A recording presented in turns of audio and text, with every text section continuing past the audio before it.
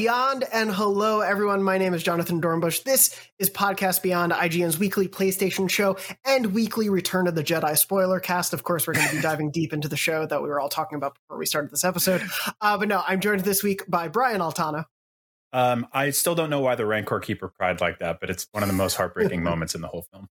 We're going to spend roughly about 20 minutes later on that, so I look forward to that as well. We're joined this week by Mitchell Saltzman. What's up, everyone? Hey, Mitchell. And also joining us this week again, Taylor Lyles. Taylor, thank you so much for joining us as well. Thank you for having me, Dorno. And Taylor, especially thank you. Little peek behind the curtain. Lucy O'Brien was going to be on this week's episode, but there's massive construction happening at her apartment building. So last minute she had to duck out, and Taylor gracefully jumped in at the last moment. So thank you for hopping in so last minute. I appreciate it.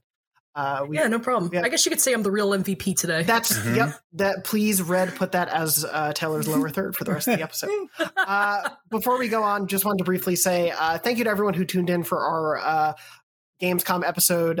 We recorded it before it aired, but it was live during the whole Gamescom show. And thank you to everyone who tuned in for the entirety of the Gamescom coverage. That show is obviously a huge undertaking for the entire IGN staff, and a ton of work went into it.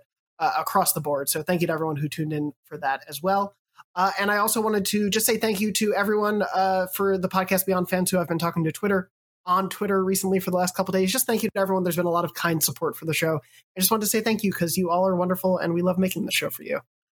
Before we get into the topics for this week, which are going to include PlayStation Plus games, some more Elden Ring to follow up on Mitchell's hands-off preview, and a few other things. I did briefly just also want to put out a call for more memory card stories.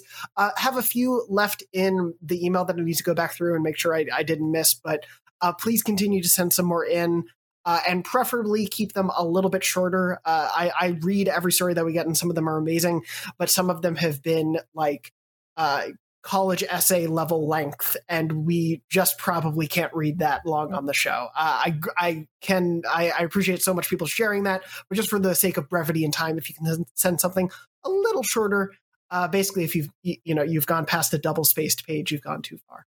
You could write the long one and then just also have the TLDR version at the bottom, like that Twitter, works. Yeah, like if you want to share that story with us, we're grateful to that and really, really appreciate the candor and honesty that everyone shared with these. But just in terms of sharing them on the show, we want to make sure we can, crystallize them and get them out there for the audience. So appreciate if you're willing and able to do that. But other than that, I think that's all the housekeeping for the beginning of this show. Let's jump in before we get to the Return of the Jedi discussion, of course.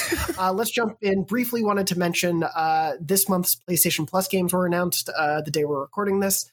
They include Overcooked All You Can Eat, which is for PS5. That is the Overcooked bundle, so it includes Overcooked 1 and 2 and a few other of the DLC packs and things like that. And then for PS4, and then, of course, PS5 backward compatibility, is Hitman 2 and Predator Hunting Grounds. So this is a pretty heavily, third party, obviously, month for it. I think if you've missed out on any of those games, it's a pretty wide selection. And so hopefully there's something that appeals to you. It's definitely sort of an odd mishmash of things. Brian, I'll just throw to you quickly. What do you feel about this month's games? I'm into it, actually. I mean, I personally have all of them, so it's kind of a bummer for me. But if you have been on the fence about getting any of these, this is a great opportunity to jump in. Overcooked, everybody has said enough about this game, but it's worth saying one more time that if you are looking for like a really fun co-op couch game to play with, potentially somebody who doesn't play a lot of video games, or you're trying to get like a friend or a roommate, your partner or something like that to get into video games, this is a great one. And it maybe will make them never want to play video games again too, because you'll be fighting over, burned food or whatever. Hitman's great. More Hitman's though is awesome. Hitman's one of the best games this year, so play Hitman 2. And Predator Hunting Grounds is like a really, really interesting, really fun sort of asymmetrical multiplayer game that I had a really good time with. And they're continuing to add new skins and DLC to it all the time. So it's made by IllFonic. They've been doing cool stuff recently. So yeah, download these games, check them out. Even if you don't get to them immediately, just queue them up, put them in your library so you have them forever. Yeah, it's a good sort of jumble of things. And yeah, as Brian said, I think we've talked about Overcooked plenty on the show, but just for reference, All You Can Eat is the PS5 version. So it has improved frame rate, and that's definitely been one of the things. Sometimes those games, when you have 4 people going and it's as crazy and complex as the game gets, it can run a little bit slowly. This kind of improves all of that. And like I said, it has all of the content from that series. So definitely go check that out. And yeah, Predator started a little bit rocky, but as you said, they've been supporting it, since launch. IllFonic has been doing a really great job of that.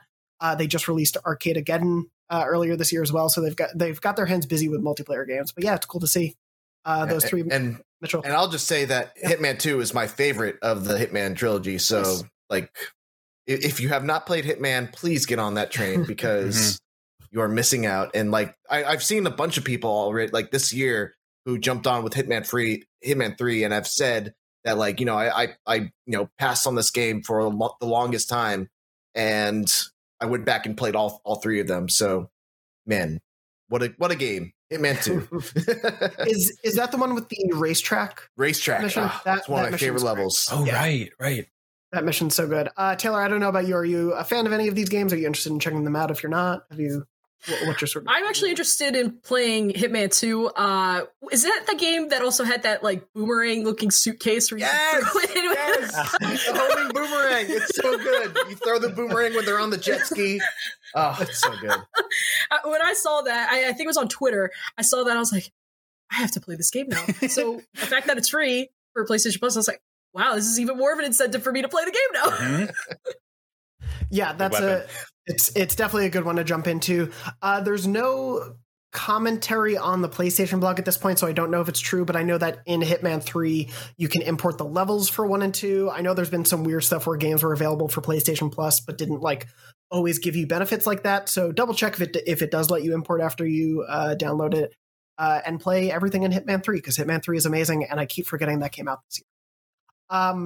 But yeah, we have a lot of other stuff to discuss for this month. Those come out next week, I believe, Tuesday, September 7th, and they'll be available to Monday, October 4th. So let's jump into some other topics. As, of course, if you listened to last week's episode or watched it live, you'll know that Mitchell gracefully jumped in the midst of preparing all of his preview content for Elden Ring to speak to Brian and Max a little bit about the hands-off preview that he had of Elden Ring. And I thought we could take this as an opportunity to, now that it's been a few more days, you've had a little bit more time to think about it. And also, people have had time to now see the sort of full breadth of your coverage, to get some questions from the audience. But before we jump into it, Mitchell, and I apologize that you're going to have to talk quite a bit for the next few minutes, but I did just sort of want to say, is there anything that a few days removed, what really sticks out to you from what you saw or people's reactions to, descriptions of what people have seen? What's sort of been kind of sticking in your mind about the game? The one thing that I've learned is that, surprise, surprise, the Elden Ring community is very hungry for new gameplay.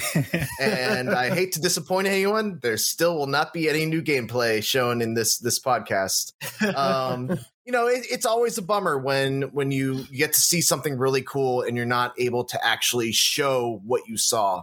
I wish I was able to, just project from my mind into all your minds everything that, I was able to take a look at. But yeah, that's the big thing. The bummer of not being able to show people what the 15 minutes that, the select few groups of media people got to see. But yeah, I still stand by everything that, I wrote in the preview. I thought it looked amazing. I cannot wait to play it. And I think Elden Ring is doing a lot of things very interesting in the soul space that I think people are going to really be into. And I do hope we get that Cerebro-esque technology one day to see what's going on in your brain. But speaking of that, I guess a few questions did sort of talk about Elden Ring in context of other Souls games. And I do want to get to that, but I do also want to, of course, as you said, don't expect to see new gameplay here of any kind. We're obviously just still going off of Mitchell's impressions. They didn't give any sort of public announcement on when there will be new things shown, correct? Because a few people did ask about that. Cool. No.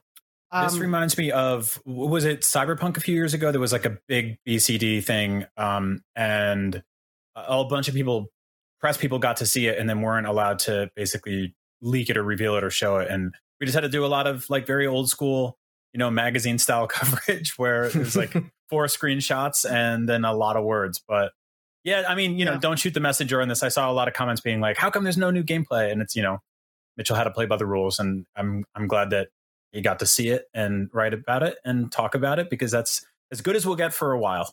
Yeah, and luckily, we're less than half a year away from the release date, so it's not too far off. But to jump into some of these questions, first one from Phil that I wanted to bring up was, from what you saw, and I know you talked a little bit about sort of the map integration for this game, which is unique for Elden Ring compared to other Souls games. Did you get a sense of how big the map is, or how big the world was in general, based on what you saw, and especially like just any sort of breadth of comparison to other open world games that you can pull from? Yeah, so when they brought up the map, they kind of panned a little bit to like the left. So the first area is that the first area that they showed was that first open area that you've seen in trailers. It's the one with like the air tree in the background. And then they panned to the left, and it ended up being, I think it's right after the first Legacy dungeon. And it was like a huge open valley with a forest in the middle. And then there was all kinds of stuff, to the right of that. So, I think in comparison to other open worlds, it's probably not going to be as big as The Witcher. It's not going to be as big as Assassin's Creed Odyssey, but it's one of those things where it's going to be a very dense map. I think the biggest clue to how big this world is going to be is that they've said that there's going to be 6 actual areas. And each of those areas is going to have its own legacy dungeon. So just kind of imagine like, I want to say, imagine like a Blight Town, a big area before Blight Town, and then a bunch of dungeons all interspersed in that area, and that's one section, and then there's 6 of those. So that's kind of how I've been reconciling the size of Elden Ring's map in my own head. Mm-hmm. And yeah, it was kind of it's the map seems big. I'll just say the map seems very big, but it's not on the same level as an Assassin's Creed Odyssey or Witcher 3, if that answers the question. I'm like very okay with that personally, because I feel like there at least for a while there was sort of like an arms race to see who could make the biggest open world game, and I think there's value to that in some ways. But I also think that like I'd rather have something that's a little more sort of like constrained and bespoke but interesting than sprawling and endless. I actually personally get overwhelmed with like when open world games get too big, and there isn't like a ton to do there. I appreciate the sort of minimalism of some of them, but like at some point I just go like, I'm never going to see all this, and this is a game where I probably will explore every corner, because one of my favorite things to do in games like this is to tread into an area where you're like, oh, am I supposed to be here yet? Oh no, I'm not. These things are ready to murder me. Like, yeah, that discovery and immediate followed by immediate humility is one of my favorite cycles of the Soulsborne genre. Yeah, and I think you'll get that in Elden Ring for sure. Like, there were definitely areas that I looked at on the map and I'm like, oh man, if like it seems like going left is the way you want to go, and going right is just like a recipe for destruction, for just death. So I think that it is that kind of thing where, like in Dark Souls 1, there's no real guidance on where you go, but you get beaten into that path. Like if you try to go to the graveyard and go down to the Tomb of the Giants straight away, you're gonna get the heck beaten out of you by skeletons, and then you're just gonna wander into a dark area that you're not gonna be able to see where you're going. I think I just started replaying that game a couple weeks ago. I know exactly what you're talking about. Yeah. And I was like, I'm just going to run full speed down this. And everyone's like, ah! It's not going to end well. Yeah. So I envision Elden Ring being very similar along those lines. Awesome. Yeah, I'm very much the same way. I would always prefer a smaller but more, as Brian said, like bespoke and dense world than one there, as you said, there's value in expansion and seeing what you can do with wider spaces, but yeah, something like this, I'm cool with it being smaller but having a ton to do in those spaces. Speaking of sort of talking about the space of it as well, Timelander asked, and this may be something that's hard to see from what you watched, but was there any dynamic weather, or I'm just curious, what is it like being in the world? Because we are seeing different times of day. There are hints at some different like weather patterns, but was that changing as you went, or did that seem more like location specific? There was not dynamic weather. I'm pretty sure the conditions of the weather are very dependent on what like area you're in, what biome you're in. So like I said, that first open area has that, very yellowish sky. And then the second area that we saw, the one with the big valley and the like forest in the middle, it was much more overcast and kind of like a bluish, cloudy kind of sky. And then right here is the first legacy dungeon, if you're watching on video. And that's also in the first area. And it gets, a little more cloudy as you're getting further into that, that second area with the valley. So yeah, I think the areas are very dependent, or the weather is very dependent on what area you're in. Cool. Moving on from there, Damon asked, did it seem like Elden Ring's jump mechanic made an impact in combat? I.e. in Sekiro's combat, jumping is vital, whereas obviously in the Souls games, you're more grounded, literally. So did it feel like you were more anchored to the ground like a Souls game, or did it feel like jumping did really play an impact in the gameplay you saw? I don't think it's going to have the same impact as it does in Sekiro's combat, because in Sekiro, you use jumping as like one of your main defensive tools. Like if enemies are sweeping, you're going to have to jump over that sweep. I haven't seen anything along those lines in Elden Ring. It does seem much more like the traditional Soul style of combat. But what they did say is that you have a jump attack, and that jump attack can blow away guards. So it's kind of like another heavy attack. It's another attack that you have in your arsenal. And I imagine that attack is going to be very specific depending on what weapon you're using. So I think it is going to be important in that way. You're going to have this new attack in your arsenal that some enemies are probably going to react, maybe poor to than if you were just to, do a regular weak attack or strong attack. Gotcha. If that makes sense. Yeah, no, totally. I mean, honestly, everything you say just telling me more about this game is like, oh, I just really want to play Elden Ring right now. So it's good to hear all of this. Ryan asked, I don't believe it's McCaffrey. Ryan said, given some of the beautiful games we've experienced this year, and after seeing what Bluepoint did with Demon Souls, did the graphics feel underwhelming? Or did they feel like up to par with current games? Do you think it will be an issue at launch in any way? Like, but what was your general impression of it graphically? Graphically, FromSoft makes some beautiful games. It's not on the same level as Demon Souls, because obviously Demon Souls was made from the ground up for PlayStation 5. There's no PlayStation 4 version of the Demon Souls remake. So this has a look that is kind of reminiscent, I think, of Dark Souls 3, of Bloodborne. It feels along the same lines of quality. But that said, like, it's still absolutely gorgeous. The draw distance is super impressive. The art design is, second to none in terms of this style of game. And yeah, I was super impressed by what I saw, but not blown away in the way I would be if it was, a PlayStation 5 exclusive or a game that like screams, current gen PlayStation 5, Xbox Series X, etc. Oh, I don't think I can hear you anymore. You couldn't, because I muted my mic while I took a sip of water.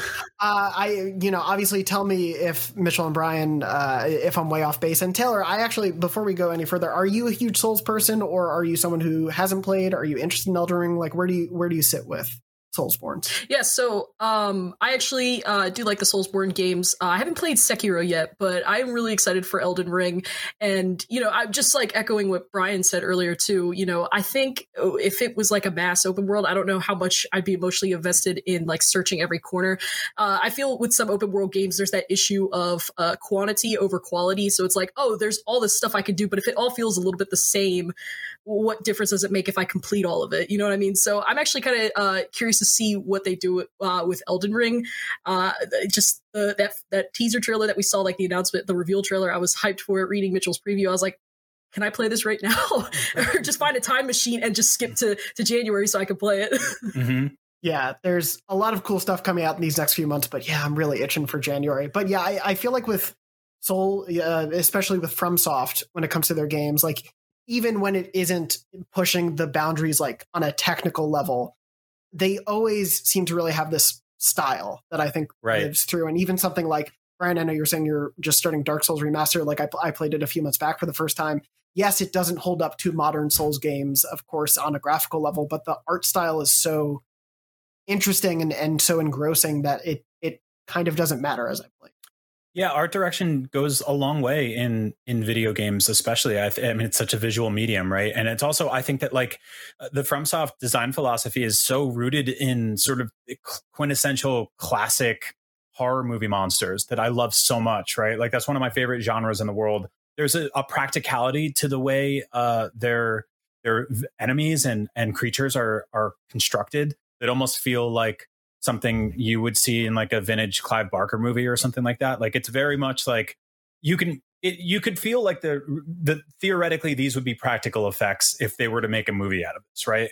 Like there's tattered pieces of rag hanging off and like weird skin and, you know, bones jutting out. There's all this like really, really cool stuff. And so I will take a more condensed open world that's rife with horrifying creatures and monsters and awesome, awesome things to, you know, shriek and awe at. Rather than something like, you know, not to throw Assassin's Creed under the bus. The recent Assassin's Creed games have been vast and massive, but it's mostly like I understand who I'm interacting with. It's a lot of the same people over and over again. And I'm like, I love going into the sort of like high fantasy corners of video games. Like stuff like this is where things get really, really interesting. I like some of these creature designs are incredible. They're so cool. And I just, I can't wait to turn a corner and just go, what is that? You know?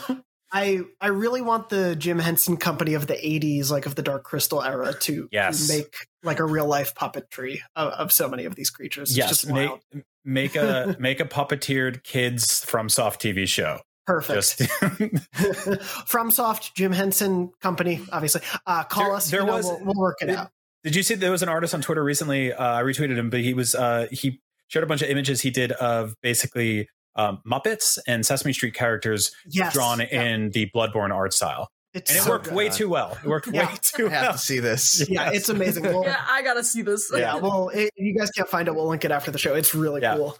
Moving through just a couple other questions. Some rando on the internet named Red asked, who is the protagonist's favorite band? This is such a good question that I actually asked Kitao-san while I had my Q&A. What? And surprisingly, he said BTS. BTS is the Tarnished's favorite band. What year does this? That's not true. That's not true. Oh my god! It looks like Elden Ring does have permission to dance. That's for the BTS fans. I don't know. Look forward to the Elden Ring McDonald's meal coming in February. By the way. The BTS DLC pack where your character gets to dress as Jimin is going to just be fantastic. The BTS fandom. Moving on from there, last but not least, Casey also asked, again, not Casey DeFreitas of our staff, heard about the summons in the game, and obviously I know this is something that's been touched on, but is that something you can use whenever you want, once you get it, or are there very specific conditions in which you can summon? Can you just speak a little bit about what you know of summons? So from what I have heard about summons. Summons are like a stat that you can, spec your character into. So if you go like big on summons, you're kind of, limiting the amount that you can spend in like vitality, endurance, strength, et cetera, et cetera. And they also said that there are like monuments that you can visit to summon at those monuments.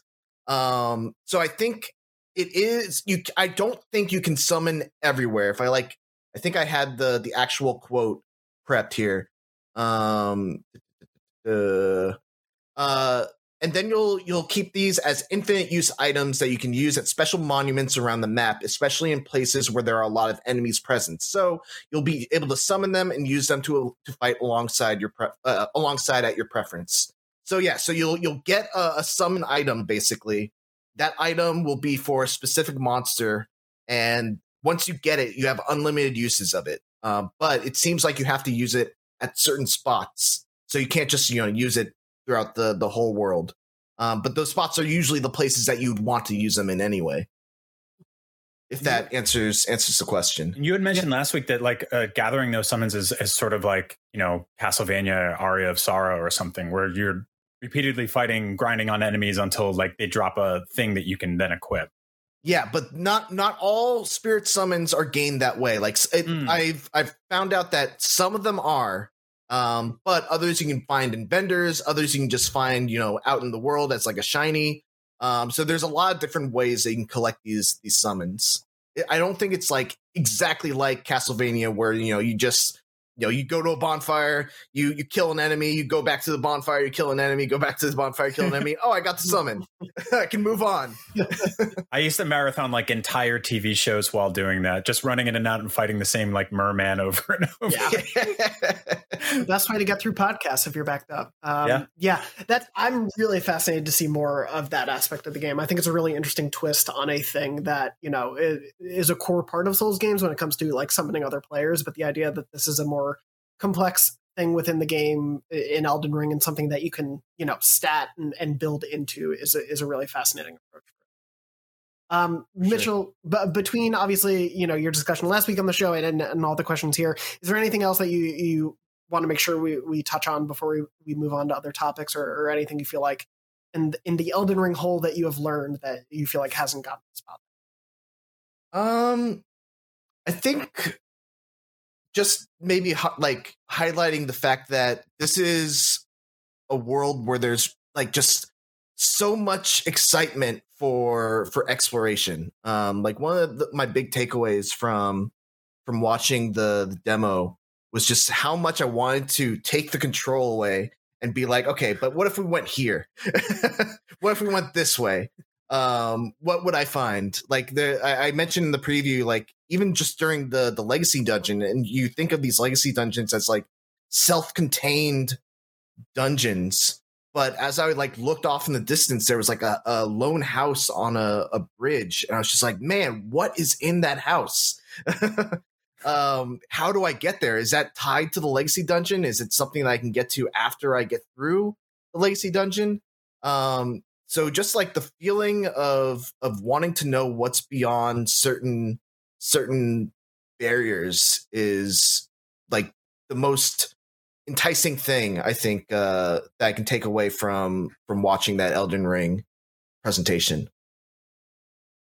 Awesome. Well, thank you again for answering all these questions, Mitchell, and thank you to everyone out there who responded with those and are as curious as we all are about this game. And Mitchell, you've continued to knock it out of the park with your Elden Ring coverage. And even though we only have a few more months before it comes out, I hope there will be more beats for you to continue to show off how awesome of a knowledgeable Soulsborne person you are. Because it's always great to talk to you about it.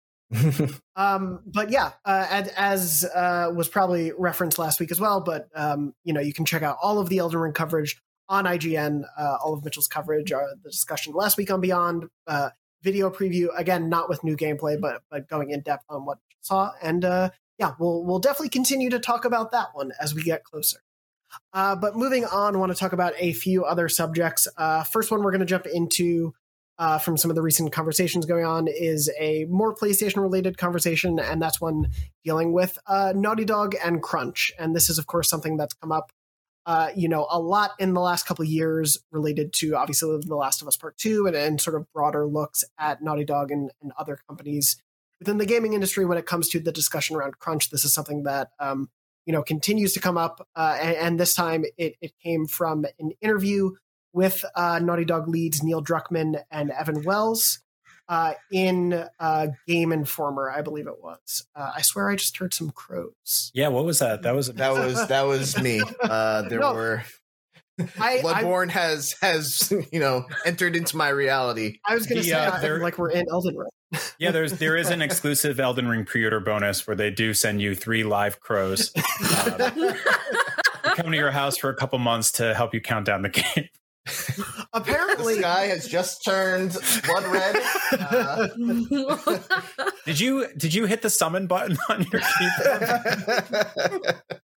Fun fact: I was reading. Apparently, crows can be like extremely kind and recognize people. And if you are kind to them, they will be kind to you and essentially like kind of protect you. Mitchell, be good to those crows. Anyway, right. Shifting back to something completely related to those crows. PlayStation. I'm going to talk a little bit about this discussion. I just wanted to pull out a few highlights from this. Obviously, there were news stories on IGN, and the full interview is on Game Informer that you can read with Evan and Neil. It goes through a ton else than crunch, but obviously the crunch aspects got sort of the focus of discussion. One or two of the things that were discussed were both crunch and unionization. On the crunch side, I did want to pull a couple specific comments. These are in response to a question. Naughty Dog is such a proven track record, but that hasn't come without a cost. Over the years, you've come under fire for studio crunch. Could you speak to your personal experience with crunch and how that's affected the studio? Evan replied, I have definitely personally worked very hard over the years. I think some of that has helped me get to where I am in my career. As a studio, we've all worked hard together, and we are working very hard on every project to find the right balance, just like we do in all of our technical aspects of creating a game. We have postmortems, and we look at how the animation went, and we look at how the design went, and we dig really deep into all the things that could have been better and the things we got right. We do the same thing with production. We look at how the whole game was created and where we can make improvements and how we can strike the right balance between giving the opportunity to, as I mentioned earlier, leave their mark on the industry and advance their craft in ways that have never been achieved, but also find space along that spectrum. And then Neil said, we have so many talented people that are good at solving problems, whether they're creative or technical. Let me go back to The Last of Us Part 2. Some pillars that were important to us were diversity in the people we hire and the characters that we have in our game, as well as accessibility and how do we make our games more accessible. Likewise, we are looking at quality of life for preventing burnout to employ the brain power we have in our studio. And we started coming out with working groups to talk about the areas in the studio where we can improve. We worked a particular way when we were 40 people. Now we have to evolve as we keep growing. And there's a little bit more as they go on. Neil says everyone has a different definition of what crunch means. And I guess for us, we think of it as how do we look out for the well-being of our colleagues and everyone that works at Naughty Dog, which is some combination of how many hours you work and how much stress you're feeling, whether that's something that's going on in the office or at home. We find that there is no one solution that fits everybody. Everybody has a unique situation we might need to address. And Brian, I want to start with you because obviously we've talked a lot in the past about obviously, Naughty Dog's games and the crunch sort of discussion around it. Mm-hmm. They're clearly not denying that crunch has happened at the studio, but obviously talking about some of it's this weird complex conversation where I think they're talking about some of the benefits of how hard their team has worked and the things they've produced, like the accessibility advancements that have happened out of The Last of Us Part 2 and things like that. But at the same time, the reality of, is this causing burnout within the studio? Is this advancement shouldn't come at the disregard for employee, livelihood, I feel like is an important thing that they seem to be talking around here, but I feel like is a key component of a way to solve crunch. Talking around is the exact, I think you nailed it right there. Yeah. That's what, I won't call it a non-answer, but it does feel like they are kind of beating around the bush here. The thing with a lot of this is people historically call this crunch culture. And that doesn't necessarily mean that there is a specific demand from the higher up in the company forcing people to be reprimanded if they don't stay past a certain hour. But there is that sort of you don't want to be the first person to walk out of the room when everybody's working late. And everybody listening to the show has worked a job where they had to get there early or they've had to leave late. And many of you have probably found that in those margins outside of what you are, specifically hired to work in your hours, you might find gold. You might actually find some wonderful solutions to things. There is a bizarre creativity that comes in those weird pockets of delirium that happen. I've been privy to that.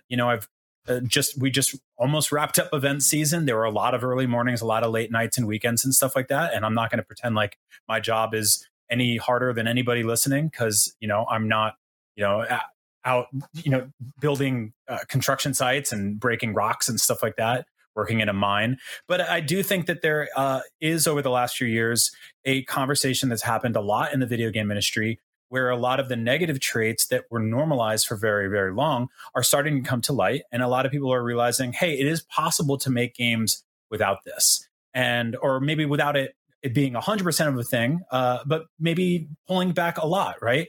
When this generation or last generation started, Rise, Son of Rome was one of the sort of flagship launch games.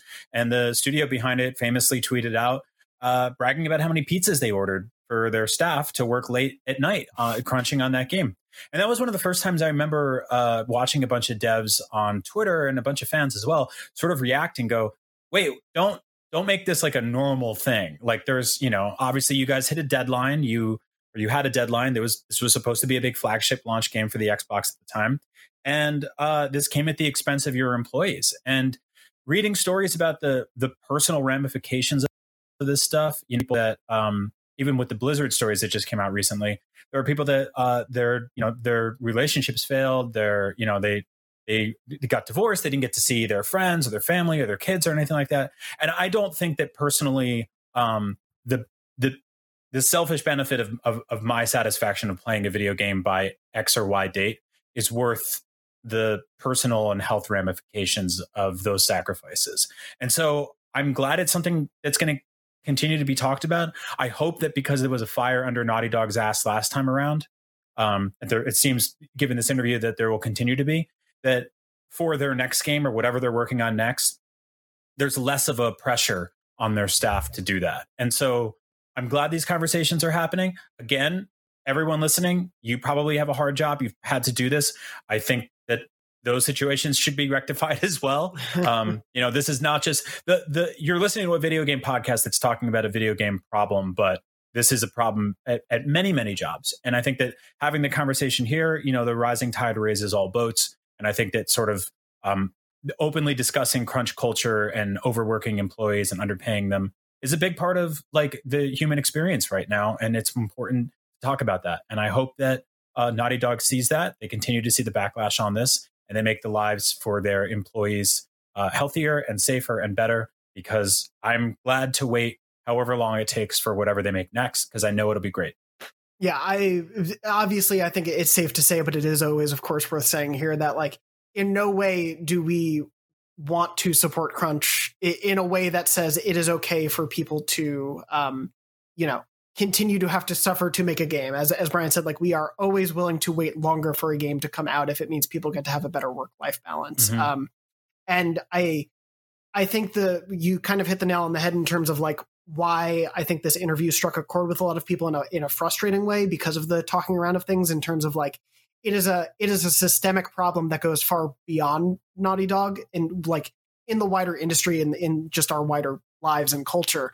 But it's this idea that, oh, maybe they're not telling us we have to work 80-hour weeks, but I see this other person on my team working an 80-hour week and they're doing a lot of great work, so maybe I need to do that too. And it's about the companies finding solutions to help solve that. And obviously part of that often comes up is a thing about unionization. And I think this is a thing that people really were frustrated by. And I think quite understandably was a little right after that, the interview asked, one of the things that the industry has talked about as a possible solution is unionization. Do you have thoughts on unionization? And Evan replied, I haven't put a lot of thought into that. I don't know if that would be a solution for crunch. And I think they just shouldn't have said, I don't think a lot about that, because I think it's impossible to not be the head of a company in an industry that talks about unionization a lot and not have thought about what it would mean for your employees to unionize, good or bad from your perspective. Like that just has to be a thing that is on their mind.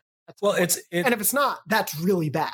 Yeah, I agree. And it's also, this is not an indie studio making a quaint puzzle platforming game. This is a studio that is making AAA, deliberately cinematic stuff that I would say is at its best, up there with, top tier Hollywood movie productions. They're working with actors who and mocap actors, voice actors, one and the same these days, many of which are unionized. It's not like they are completely separated from this. Like in the movie industry, there are, you don't necessarily have the same exact thing where a game wraps and everyone gets fired, or a movie wraps and everyone gets fired. Those teams will move from production to production. The production teams that we specifically partner with during event season at IGN are people that are working deliberate hours. They get deliberate lunch breaks and stuff like that. Like that is very organized. That's a big part of Hollywood. And so if you're going to be like, oh, our games are, the movie experience, and they're even getting, HBO adaptations, Google what a union is. Look it up. Yeah, I think quite understandably that answer really bothered a lot of people, myself included, because it's something that just has to have been on your mind. And if it isn't, that is a very worrying concern. I do think in terms of the broader point, and it's one of those things where it's like, I am not saying what they're saying is a justification for allowing crunch to continue, but I think the idea that there could be a multifaceted response to crunch is a reasonable thought to have. And I do think it's worth pointing out that a developer from Naughty Dog Anthony Vaccaro, an environment artist, sort of responded to this a little bit on Twitter of people talking about this interview, and said, the effort put in by leadership and employees over the last year plus to find multiple solutions for crunch and studio culture is dramatic. Finding the balance of letting devs push for things they are passionate about while not causing themselves or others to crunch is difficult and takes time. The one-size approach has always failed, and leads recognize that, so the whole team is working hard for multiple solutions. Instead of leadership just telling the studio X or Y will be the solution, they have been engaging the entire studio to speak up, participate in finding ways to combat crunch from various different angles and what's important to each employee in a work-life balance. Change doesn't happen instantly and takes a lot of hard work from all members of the team, which thankfully we have. And they were responding to someone else. But I think that is a very valid point to be made, that like in a creative pursuit like this, you have to allow for people who do want to engage with their work for, perhaps, as you were saying, Brian, like during Gamescom or during event season, we will work nights and weekends to be able to get this stuff delivered, but then we take the appropriate amount of time off afterward to make something like that happen. And that's not always the case everywhere, but like that's something that we are fortunate to be able to engage in. Mm-hmm. But that, like, finding the solutions for things like that across different teams and you know, ideas of that nature can apply, but so can unionization. And so can making, and something like unionization at its base level will ensure protections and safeties so that passion doesn't turn into, you know, abusing that passion to get work done at a demonstrably, in a way that demonstrably hurts the employees, which I think is why people push for unionization so much. Totally agree. One last thing I want to say on this before, I feel like I'm hogging all the air here, but the thing that I think a lot of people are forgetting is that these games aren't made in a vacuum anymore. These massive AAA games are made by giant studios that are also connected with international, like basically development houses, third-party outlets that are doing things like animation and texture gathering and asset photography, all that kind of stuff. And so even if you can fix the problem internally at a studio like Naughty Dog, they could potentially be outsourcing from a studio in an international company that does have a culture of crunch. And so that's something that has to be sort of rectified as well, right? These are not just games that it's not just 20 people in a room working on a game anymore, right? Like if you look at the Assassin's Creed games, they are made by massive studios. Rockstar Games, massive studios. Companies all over the world, Pocket Studios all over the world are helping in conjunction to make this stuff. And sometimes they are reaching out to third parties and small independent places that are basically just, gathering assets or, creating textures. And those people are working, nights and weekends, and we don't really hear about those stories as much. So I'm hoping again that like all of this starts to come to light, and we do find a solution for everybody. Mitchell and Taylor, I don't mean to hog the discussion. I got to stop doing that every time I take a drink. I just don't want you to hear my weird mouth noises. I obviously, Brian and I have been covering this a lot on the show, throughout the years. And so I don't want to prevent either of you from jumping in about this. But yeah, it's something that I hope we hear about the solutions as well. Obviously, a lot of the crunch stories come out from reports and people speaking up anonymously for fear of retribution and things like that. But I do genuinely hope we hear about these solutions that may be being worked on and whether they work, whether they don't, and sort of the processes that get put in place if those things are being worked on. Because I do think I 100% believe unionization is very important. And if the developers can work toward that, that is massively important. But I also want to know, okay, they are working on this. I would love to hear the results of this. And as the developer, the environmental artist, Anthony said, these things take time. And so I'm not expecting them to, come up with a solution overnight. But as Naughty Dog gets into development of its next games, I would love to hear about their approach in changing things to what they feel needs to be changed and how that gets received. I think it'll be very interesting to see what happens in the production of their next game. But Mitchell, I'll just throw to you first. I don't know if there's anything you wanted to add to this conversation, but. Yeah, I mean, I've been following the conversation a lot on Twitter, and I see a lot of people that are responding to this article and just being like, no, it is that simple. Mandatory 40-hour work weeks. Like, that's what other companies do. That's what should be done. And, I'm not a game developer. I can't speak to what that would be like. But I could say that if there was a mandatory 40-hour work week at IGN, it would cause me so much stress, because then coming down to the end of the day, instead of it being like, oh man, it's almost 5:00, it's almost time to go home, that becomes like, I have an hour left to get my work done. And like, when you're in, to writing reviews, editing reviews, sometimes it's much less stressful on my mental health to be like, okay, I'm going to put in another hour or two, so that when I wake up the next day, I can feel better about the amount of work that I have to do to get this thing done, rather than, I have to cut off at 5:00, and now the next day I have to rush and get everything done before my deadline, or I have to have that uncomfortable conversation with my boss and tell them that I wasn't able to get it done in time. Mm-hmm. So I don't think the solutions to crunch are super simple. I agree with a lot of the sentiment coming from, what was his name, Anthony? Yes, yeah, the developer. Yeah, where like this has to be a process. They have to figure out something that works. And I also agree with Neil where he says that the definitions of crunch are different. I am 100% against the idea of crunch where it's mandatory 10 to 12 hour work days for a condensed period of time to get something out the door. Like, that shouldn't happen. I am against the idea of people sleeping in their cubicles because they need to get work done and they feel like they can't go home. That is a massive problem on the production side that needs to be addressed. That said, the idea of crunch being, people who are, who want to get something done or want to put a little extra polish on something before they wrap up for the day. I as someone who also feels like that, it's hard for me to get behind, the solutions that would snuff that out.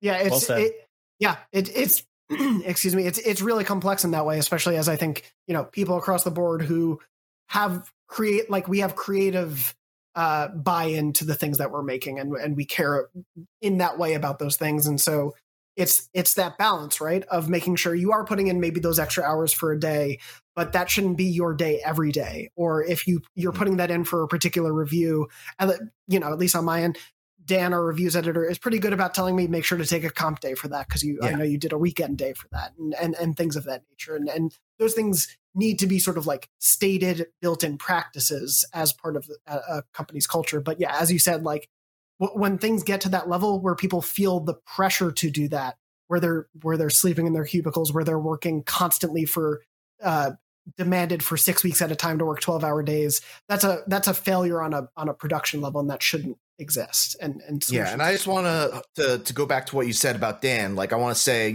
as someone who does a lot of reviews, who does a lot of edits, I just want to shout out Dan and Destin for just being wonderful whenever they know that I've been working long hours, and just, they infer it's like, Mitchell, you have to take time off. And I'm like, okay, I will take time off. Speaking of, we'll get to just the sheer number of incredible reviews you're able to pump out in a little bit. But before we switch topics, Taylor, anything you wanted to mention on the topic before we switch gears?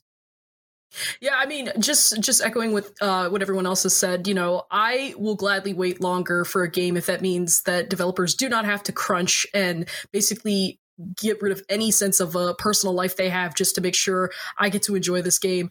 Game development is not hard. I've never developed a game. I'm not going to say I have. I don't, but I can see that there's definitely a lot of work that's put into it. Just the times I've had to write stories of like some issues like bugs and things like that. For some reason, I just keep thinking about that Skyrim bug where the bee kept causing, oh my God, I was like, it was a virtual bee. It wasn't like an actual bug. It was a virtual bee causing chaos. And I was like, wow, the fact that something like that happens, I was like, I can't even imagine how much headache it can be to just like the step of just making a game from start to finish. It's just it's crazy. It's impressive. I wish I could do it. But when I hear stories about how games I love and hearing about people who worked on it basically having to essentially suffer to make sure that this product comes out pretty polished, it makes me feel a little guilty. And mental health and things like that, and people who have to basically grind to get a game out and get the product out on time for all, for their management, for shareholders, all that stuff. It's a little disheartening because we see that there's burnout in game development, and the turnaround and the short retention that there is for game development. Clearly crunch is not helping in this. So if there's an opportunity where they can address the crunch, and of course crunch is always going to be different and things like that, and I can't speak too much about working extra hours because I'm a little guilty of that.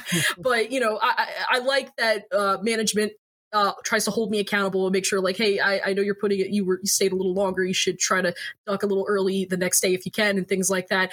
And the fact that this is still an ongoing problem in game development is a little sad. I wish that there is a more firm solution to fixing this, because I don't know, it kind of stinks when you hear people saying how they really want to be a game developer, and then they stay for less than 5 years because they just get burned out so quickly. That's not okay. Mm-hmm. Yeah, the turnaround and the burnout that feels so prevalent, especially in stories that we're hearing, is obviously a result of things like that across the industry. We're not just talking about Naughty Dog here in that regard, and it's something that we continue to hear about, and obviously something we want to continue to discuss on the show because it's important. In our minds, I think, as everyone has said, we love playing these games. We are so impressed by the incredible amount of work that goes into all of it, but we never want that work to cause people's lives to be hurt because they were making a video game. No one should ever have to suffer making a video game to get us a cool weapon at a game. That just shouldn't be how it goes. And so we hope to continue seeing this change, obviously, as we hear more about these stories at PlayStation Studios, at third parties on PlayStation, just in general in the industry. We'll talk about it as it comes up. But as I mentioned, that is an interview. Those quotes I pulled from are a larger interview on Game Informer, so you can go check that out for a full deep dive there. But to move on a little bit to something else that we've seen this past week, I do want to briefly touch on it because we're running a little short on time. But I didn't want to let the week go, especially Taylor, now that you're on this week's episode, without quickly mentioning something interesting in terms of game development, of seeing really, really early production on a AAA third-party game, and that's the Dead Space remake, currently being made at Motive as part of EA. This was announced earlier this year, and we got a live stream earlier this week of a couple of the leads on the game, showing extremely early looks at this. This was stuff that was legitimately wireframe test rooms where they were trying out combat where nothing else but the player and the enemies were at all polished. It's very bare bones in some places because this is how they're testing things out, how they're developing things. We got a couple of shots that were elemental moods and ideas of what a hallway might be like if you're watching the show. I recommend checking it out. Huge shout out to also former Podcast Beyond guest Khalif Adams, who was co-hosting that stream. It was really well done. I loved this really, really early look. I loved that they were being so honest about this, because I feel like when it comes to AAA game development, it is always so secretive. And obviously this is, a pre-planned stream by the devs showing specific things, wanting to show it in a good light, of course. But I think this is a really interesting approach, and I hope we see more of this, not just from Dead Space, but in general. I really appreciate how honest this was of you're seeing a lot of really unfinished stuff here, but here it is for everyone to see, not just a behind closed doors demonstration. Here it is for everyone to see. Brian, I'll briefly start with you, and then Taylor, I definitely want to hop over to you. But Brian, what do you think of this? Yeah, no, you nailed it. I'm such a geek for behind the scenes making of stuff.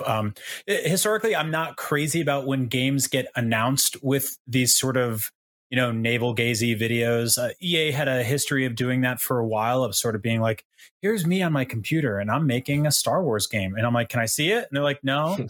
And that's not the case here, right? I think this is a remake, so we sort of understand what the skeletal frame of this game is going to be like. Because we've played it before. Many of us have, and if you haven't, please do, because it's great. But B, it's just really cool to see, here's them presenting problems and solutions, talking about that with transparency and sort of saying, this is a concept art. This is the mood we're going for here. We're going to flat out say there's no microtransactions. This is, some of the ideas and some of the tests, the triumphs and failures along the way. That stuff is so, so cool. And I appreciate that they're bringing fans into this and really going, this is a really important franchise to a lot of people. And we recognize that it sort of lost its way here and there, but also like the core philosophy of Dead Space connected so well with so many people. And we want to talk to those people and we want to see what we can do to make them happy. And that's really, really awesome. So props to EA for doing this. Yeah, I think it's a really cool look. And yeah, it ties into their broader theme of trying to bring in sort of like community councils to help, advise on making sure they get it right. I think it's a really cool thing. But yeah, Taylor, I wanted to throw to you just as like a huge Dead Space fan. I know what do you think of the first look? How is it sort of living up to your expectations? And what do you think of this kind of like early peek at what we're hoping to see? Oh man, just watching that was just a real treat. I loved the first Dead Space. I think back of the memories of the first time I saw the commercial for it before it came out. I was like, I have to play this. Dead Space 2 was great. Dead Space 3, I don't want to talk about that, but the fact that the series had the fall that it did, that the fall from grace that it did, and when I heard that they were going to remake the first game, and I was really cautious just because it definitely, as the series progressed with the few games that it had, it definitely focused more on like that action kind of thing, and I was like, no, bring back the horror. I think there was a little bit of apprehension that at least I saw online where people were like, why are they remaking the first game? The first game was great. It was great, but at the same time too, like I'm not sure. I think this is probably the best way for them to go with remaking the game, and the fact that they're showing us early production development build and just being like, hey, here's what we're working on. This is what we got so far. That level of transparency, I think, is very crucial when developers are taking the mantle of a beloved franchise. It helps engage the community. It helps get community feedback much earlier in the development. And not only is it beneficial to the developers, but it's also beneficial to the community and just the fans of the series as a whole. And I just can't stop looking at one of the comparison pictures of the first game from the original to the development build. I was like, yes, I know this is an early build, but oh my God, the lighting, the atmosphere, the detail on Isaac's armor, just all this stuff. They're striking so many good chords with me, and I'm more excited to learn more about this game. I'm excited to see how they handle this game, because I was like, I don't know who else could handle Dead Space. I don't know. Visceral's gone. Like, I don't know if I'd want anybody else to touch it, but this put me a little bit better peace of mind. I want to see more. I'm hoping they show us more soon, but I think this is they're moving things in the right direction, and I wish that AAA developers did more of this, especially when they're bringing back a dormant franchise that everybody's like, I don't know if I really want them to work on this or something like that. So yeah, It's obviously with something like a remake, they have a little bit more leeway showing things because the full game is known, in comparison to say like, if they had been doing this with The Last of Us Part 2 on, just to go back to Naughty Dog, it might have been weird for them to show too much, but with a remake, they have a little bit more leeway. But yeah, I totally agree. I really love the precedent this sets, and I hope we continue to see it with future games, not just at EA, but broadly. Mitchell, any thoughts on the live stream, if you watched, or just, the general? It's just such a breath of fresh air to see a big publisher like EA be willing to show an in-progress look of like this really big AAA game. Because usually what happens is, we see vertical slices, we see really, really beautiful trailers that aren't quite representative of what it's actually going to be when the game comes out. And, in not in the way of like this was, but in the opposite direction of it being like way nicer looking than it actually ended up being. So it's just such a refreshing change that they're willing to be almost this vulnerable with this game and show, it's so early in development. So yeah, I love it. I especially love what they're doing with the damage models, or like, how enemies react when they get shot, how like chunks of their arm get blown off. It very much reminds me of like Doom Eternal, just in terms of like the way enemies, wear their damage. which is exactly what you would want to see in a game like Dead Space. So I think they did a good job of answering why Dead Space could use a remake, because so many people were like, you don't need to remake Dead Space. Dead Space is perfect. So yeah, I love this. Yeah, I think it was a really cool look. We got confirmation that the original voice actor is reprising his role for Isaac, and some looks at things like you said. The dismemberment is such a thing that's synonymous with Dead Space, and so yeah, finding ways in which they're using the new technology to actually up the ante of what that means for combat and things of that nature is a really cool look at it. So yeah, hats off to the Motive team for doing this. I hope we see more of these from Dead Space, because I'm just really, really interested, as it seems we all are in it. But yeah, I hope we get to see more of this. I get that it's a worrying thing, because it can create certain expectations from the audience of like, well, you showed this, what happened? Because things change all the time in game development. So of course, that is very understandably a worry. But I appreciated the way they couched this, the way they framed it, and what they showed off. So yeah, really happy to see that. And again, if you want to check out the full stream, it's out there. I definitely recommend it. Whether or not you're a huge Dead Space fan, it's just a really interesting look at development. Before we wrap up, since we're pretty late on time, do just want to briefly throw to, I guess, sort of a combo of / things you've been playing / things you might want to promote, content that you've been working on, anything like that. So Brian, I'll start with you. I've been playing Saints Row 2.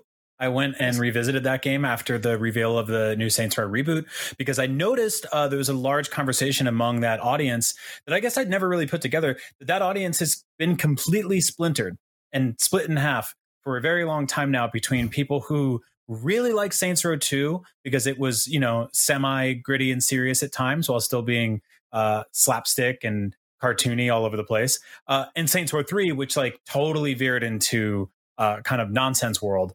And I've always really loved both. I've always preferred 3. The developers of the reboot said they're sort of like looking at 3 as the sort of the boilerplate, or the template for where they want to go with the new reboot, which obviously, kind of frustrated some players.